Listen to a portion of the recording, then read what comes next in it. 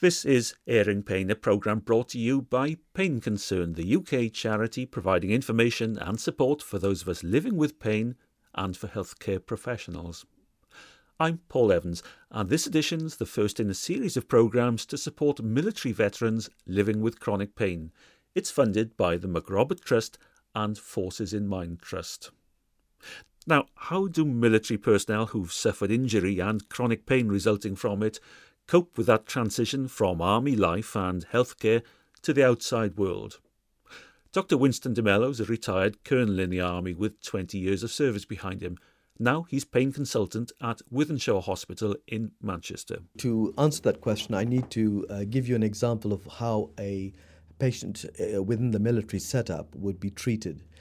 If a soldier in a battalion is ill, he goes to the medical centre. But attached to the medical centre would be a physiotherapist. So if he has a back injury, that back injury would be treated quickly because as far as the commanding officer is concerned, he wants a full strength of fit men. So there is a quick response, and if they need specialist help, they will go to the secondary care facility that's closest to that battalion. So the chronological chronic development of pain is minimized because you tackle it early. If you come into civilian practice, it's a bit of a lottery. Will your GP triage you to somewhere else? What kind of quality? But you don't have control because in the military, your employer is also your provider, also your doctor, also your cook, also your provider of uniform, and also gives you a job and looks after your welfare. So that whole holistic coverage is lost when you come into the NHS. So soldier adjusting to NHS life after a period of time within the military realizes he is now just in the queue. And if you miss the opportunity right at the beginning, you can see how the chronicity and the psychological sequelae of that, plus perhaps financial when you are not fit for work or because somebody assumes that you're able to do a job of some kind because you're physically able. So ex-soldiers with emotional scars or psychological trauma would find it hard to adjust to this narrow-minded approach to what is fit and what is unfit. So those emotional traumas will feed into the chronic pain. Very much so. It's self-feeding. It's like putting petrol on a fire. It's just going to make it worse and worse and worse. And as a general rule, say for back pain, we reckon your best chances of recovery are within the first 6 months from initial trauma. By 2 years, you're unlikely. This is for plain backs. Now, you remember some of the soldiers that get wounded, you're talking about horrific injuries, some of them. So it is complex, and the secret is getting in early and getting a multidisciplinary approach. So it's not just the doctors, but the physiotherapist, the social worker, the psychologist, the rehab expert, the social worker to get the benefits that he needs, and also the emotional support, working with others also in the same condition so they feel they're not alone and abandoned. But feeling alone and abandoned is something I'm sure many military people who are pensioned off, if you like, after some horrific injuries, feeling abandoned, I'm sure is something many people feel. Well, forget about the soldier who's wounded. Just take somebody like myself who's done some time in the military and then comes into civilian practice. I found that adjustment very difficult. When I was in the military, everything was structured and I knew my chain of command and everything was set in stone. When you come into civilian practice, that is a huge change. Now imagine a soldier is also wounded and therefore compounds the situation even further. That makes the adjustment hugely difficult, not just for the soldier, but for the partner, for the family, for the children. So it's like a cancer. It spreads across the whole family and social fabric. It is very, very frightening. Dr. Winston de Mello. Michael Clough was injured in a parachute exercise in Afghanistan in 2012. An accident that eventually would cause him to lose a leg. When I was actually in Afghanistan, I was actually selected to be part of an elite unit called the Brigade Reconnaissance Force, but I didn't have my parachute wings because it's generally parachute regiment soldiers that are in that particular force. So I was actually doing my P Company jumps when I was injured. When I came into land, I actually hit the floor at an awkward angle, we could call, and I had sustained an open fracture to my left tibia and fibia on my left limb. So I had reconstructive surgery, which was what they call an X-fix frame, which was an exterior fixation which screwed into the bone to basically hold the leg back together. And that was the first procedure that I had done. And unfortunately, it really didn't sort of work. I developed a lot of infection problems with it, and also chronic regional pain syndrome from the scar sites from where my injury was. Where were you treated? Within the forces, within the army, or by the NHS? I was treated by the armed forces, so I was treated at Birmingham Queen Elizabeth Hospital by military surgeons. Obviously, they did all my procedures and operations that I had from the start through to the very finish. Once you'd had the procedure, putting your leg back together, what happened then? Was the pain gone? Was it better? From the actual injury perspective, so the mechanics of my injury, that actually repaired quite well, as in the break sites repaired quite well. But the problems that I was left with was more like infection, because I had an open fracture to my left leg, and the bones were exposed for quite a while before I was actually picked up by the ambulance and taken into a clinical environment. I obviously contracted a lot of viruses through that and a lot of infections, just generally down to the elements, what my bones were exposed to.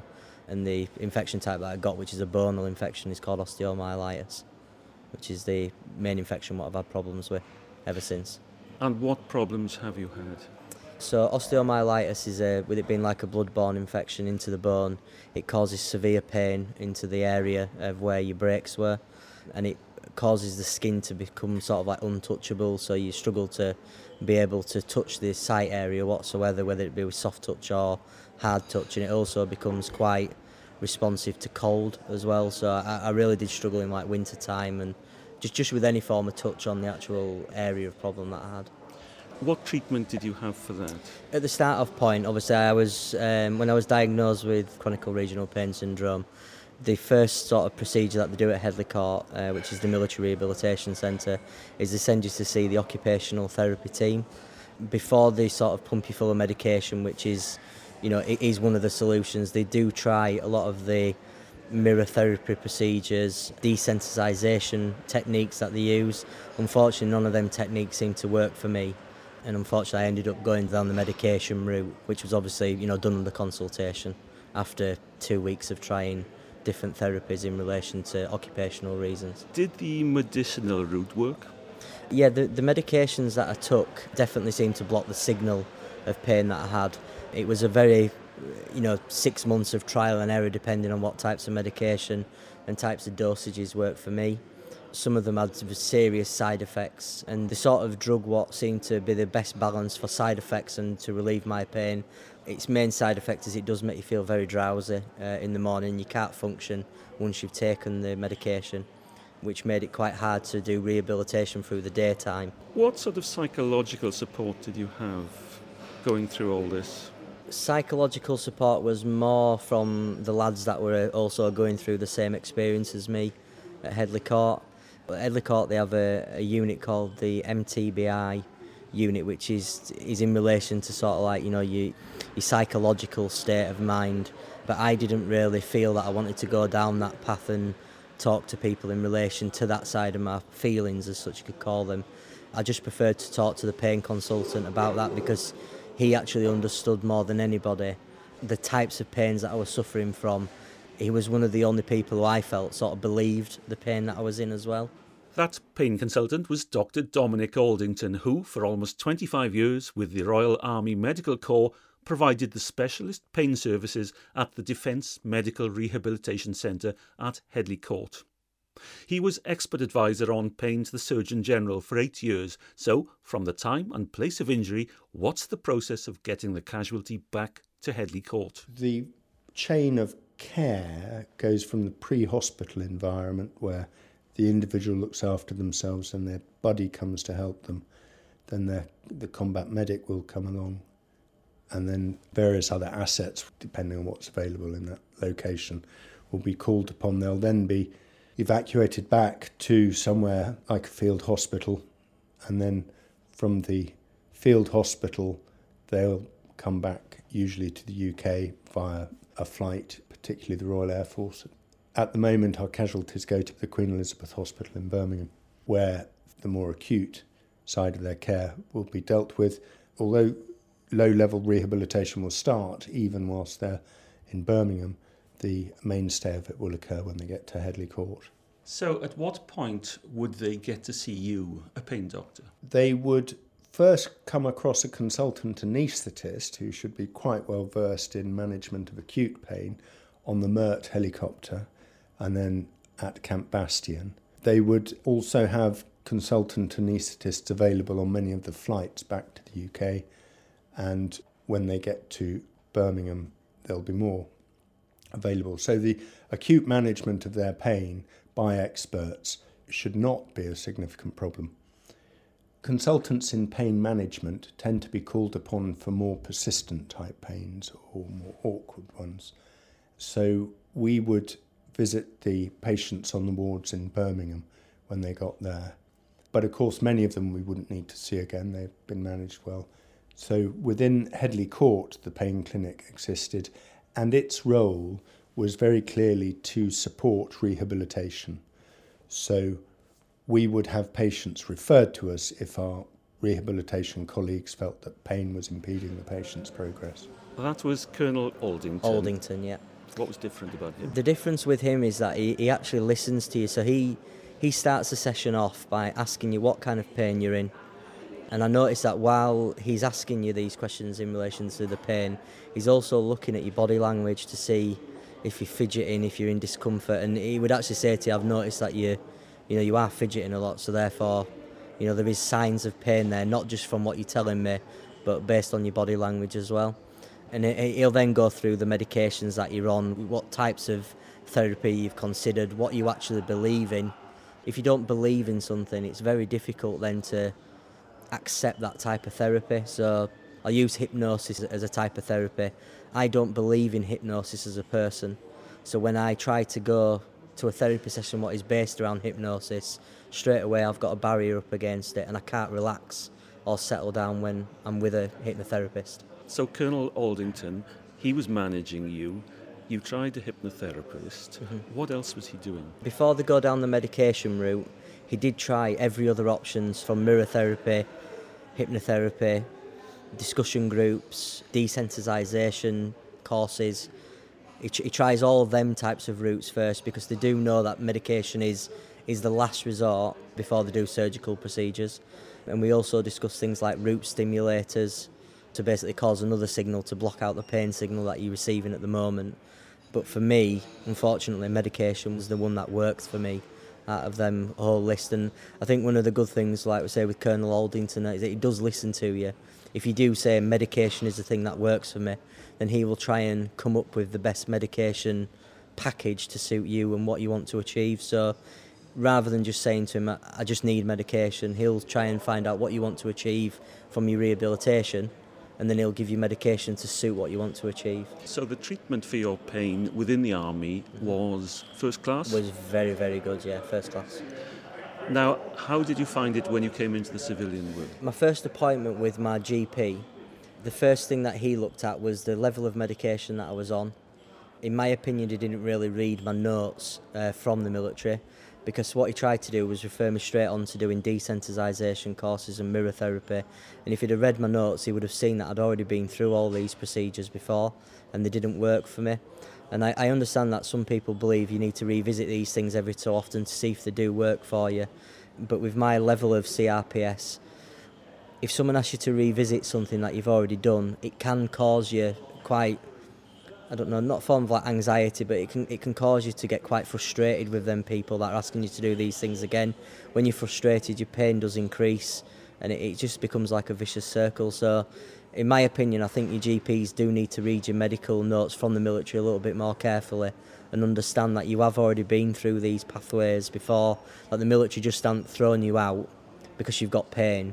They've tried to resolve this problem, but it hasn't worked, and then you've ended up in civilian life with the pain problems still, attached to your body, really. I haven't been in the military life, but I'm guessing that having worked in the military life, attitudes and mindset are completely different to civilian life. They are, yeah. I mean, in relation to the military, I think it's, if you say that you are in pain, I think because you are, especially coming from like an infantry background where you it's embedded into you from the day that you join the military that you're a fighting soldier, people carry on with broken bones, sprained ankles. It's just a part of way of life that is embedded into you, that you continue to fight, and that is like, installed into you from the day you walk through the door at training camp. So if you turn around to a clinician at the head of the court and you say you have got severe pain, they know that you have got severe pain, that you're not just sort of saying I've got severe pain for the sake of it. You have actually got severe pain of some type. Michael told me that in the army, you're trained to go through pain barriers. The actual training, as far as he was concerned, was that you just keep going. If you've broken your ankle, you keep going and going and going. So the point he was making was, when he said, I have pain, army doctors like yourself believed him. Getting to be believed in civilian life is very, very difficult, whereas there was no problem in the army. Isn't that disgusting? What a terrible thing for anyone to say of doctors anywhere, that we don't believe people. But it's true. One of the problems we have is most UK doctors have less training in pain than a vet. So is it any wonder most of them aren't very good at it? Now you're a pain consultant in the hospital in Winchester. How does that differ from your job in the military? That's a very good question and gets to the nub of many things. Very few of my patients are in the military, and being in the military isn't just a different job, it's a way of life. Patients in the military who have pain will also have a threat to that way of life. If you have pain, you're often not able to fulfill the fitness regimes required.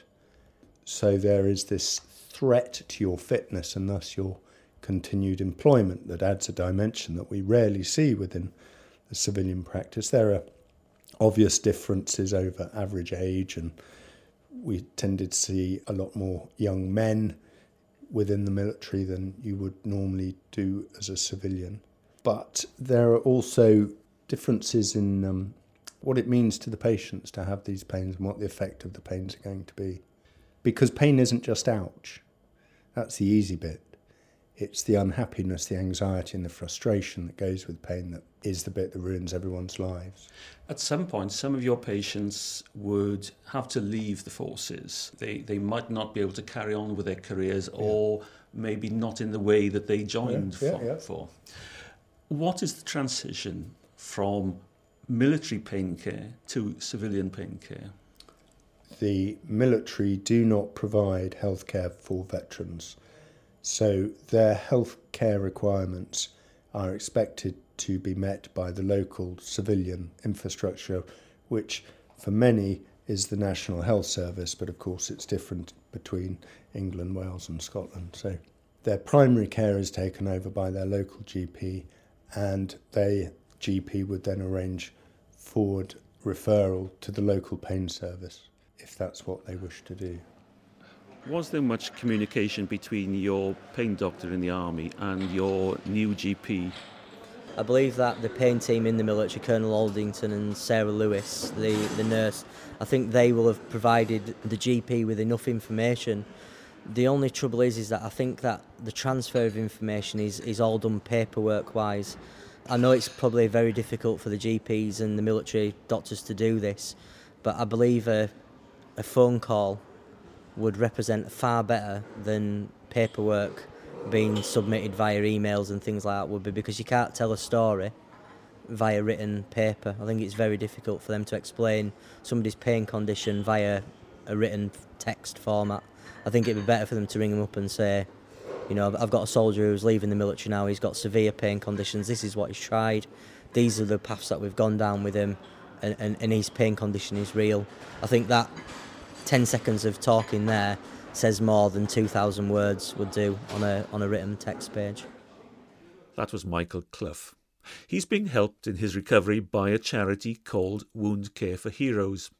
It was co-founded by its CEO, Claire Stevens, and Professor Lieutenant Colonel Steve Jeffrey to develop a national network of complex wound management services to support the NHS in providing lifelong support and care for those discharged from the armed forces. Claire joined the Queen Alexandra's Royal Army Nursing Corps as a captain. However, an injury brought a premature end to her military career. The transition from Army to NHS was not smooth. My notes were not transferred. Ultimately, there's this hole within your medical records. And I started to actually think, okay, I'm from a medical background. I know how to fill this gap. What happens to people who've been fairly critically injured? How is this transition occurring? So the second gap that we noticed with care is particularly the Afghanistan conflict. The military have developed excellence in their skill, knowledge and progression of how things are managed.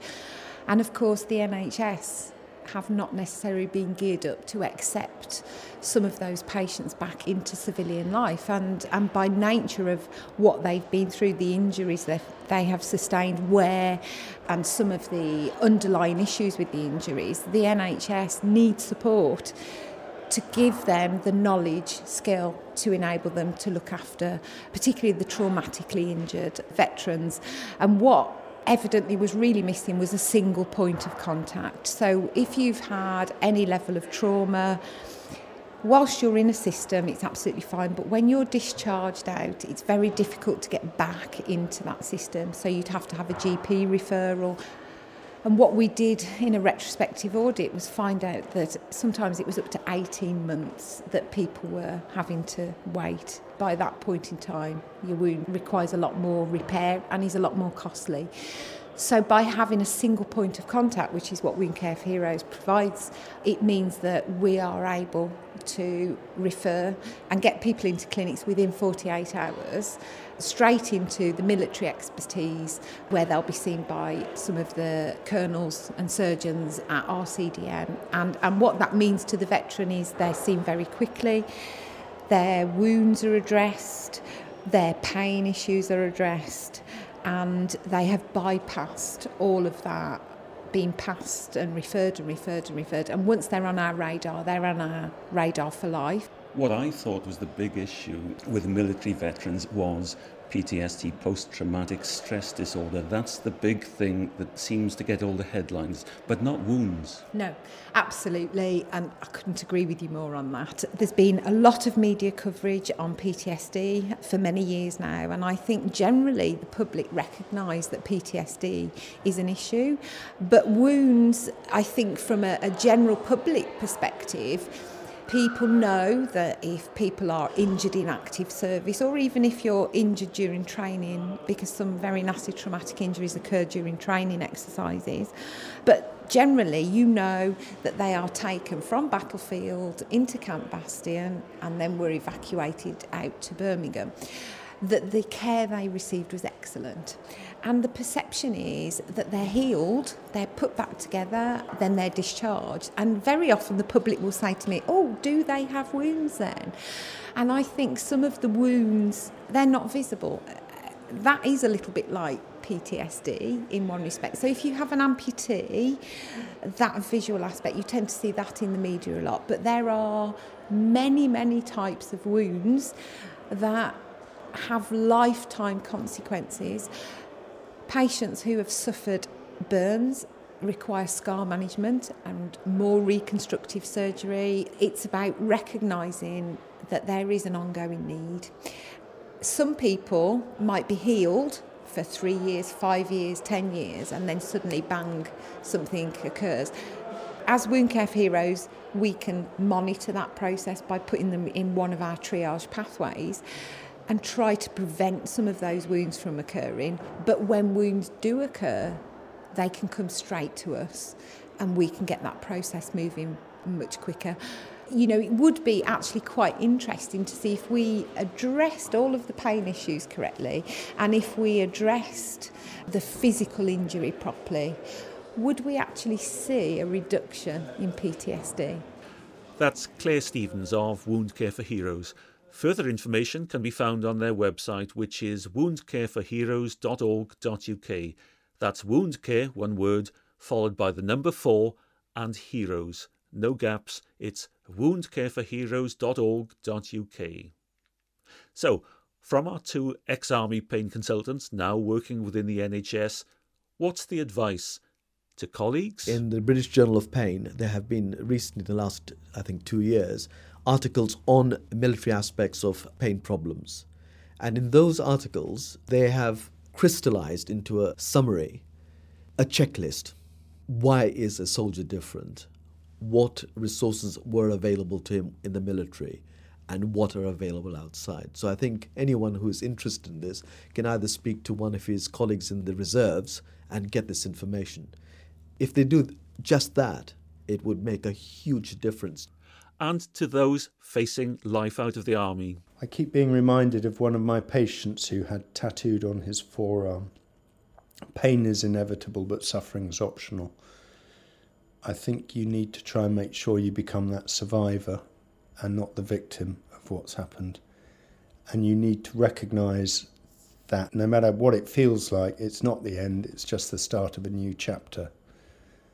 There will be resources you can call upon for support, and it's probably a good idea to get those arranged, or at least make your introductions now. So whether that's unit welfare, or whether it's the Legion or one of the other benevolent funds. Dr. Dominic Aldington. He's now consultant in pain management and clinical lead for the Hampshire Hospital's NHS Foundation Trust Pain Services. He points out that he is still able to see veterans through the NHS if they get referred to him, and the best and quickest way to be seen is through the choose and book system at the private hospitals in Winchester or Basingstoke. Although run through private hospitals, the cost to the taxpayer is the same as being referred to any NHS pain clinic. Look on their website, which is thepainteam.com, and contact the practice managers for details. As always, I'll just remind you that whilst we in Pain Concern believe the information and opinions on airing pain are accurate and sound based on the best judgment available, you should always consult your health professional on any matter relating to your health and well-being. He or she is the only person who knows you, your circumstances, and the appropriate action to take on your behalf. Don't forget that you can download all editions and transcripts of Airing Pain from Pain Concern's website, which is painconcern.org.uk, where you'll find links and further information and support for military veterans. In the next edition of Airing Pain, I'll be looking at issues faced by veteran amputees, but I'll end this edition with a story that Dr. Winston Dumello told me about one of his patients. He was a man in his 40s. I had no idea that he was an ex-soldier. He came onto the burns unit having set himself on fire, and it's only through chatting one day, one of the nurses brought to my attention he was an ex-warrant officer, which is a very high-ranking position to be in. I think it was the engineers.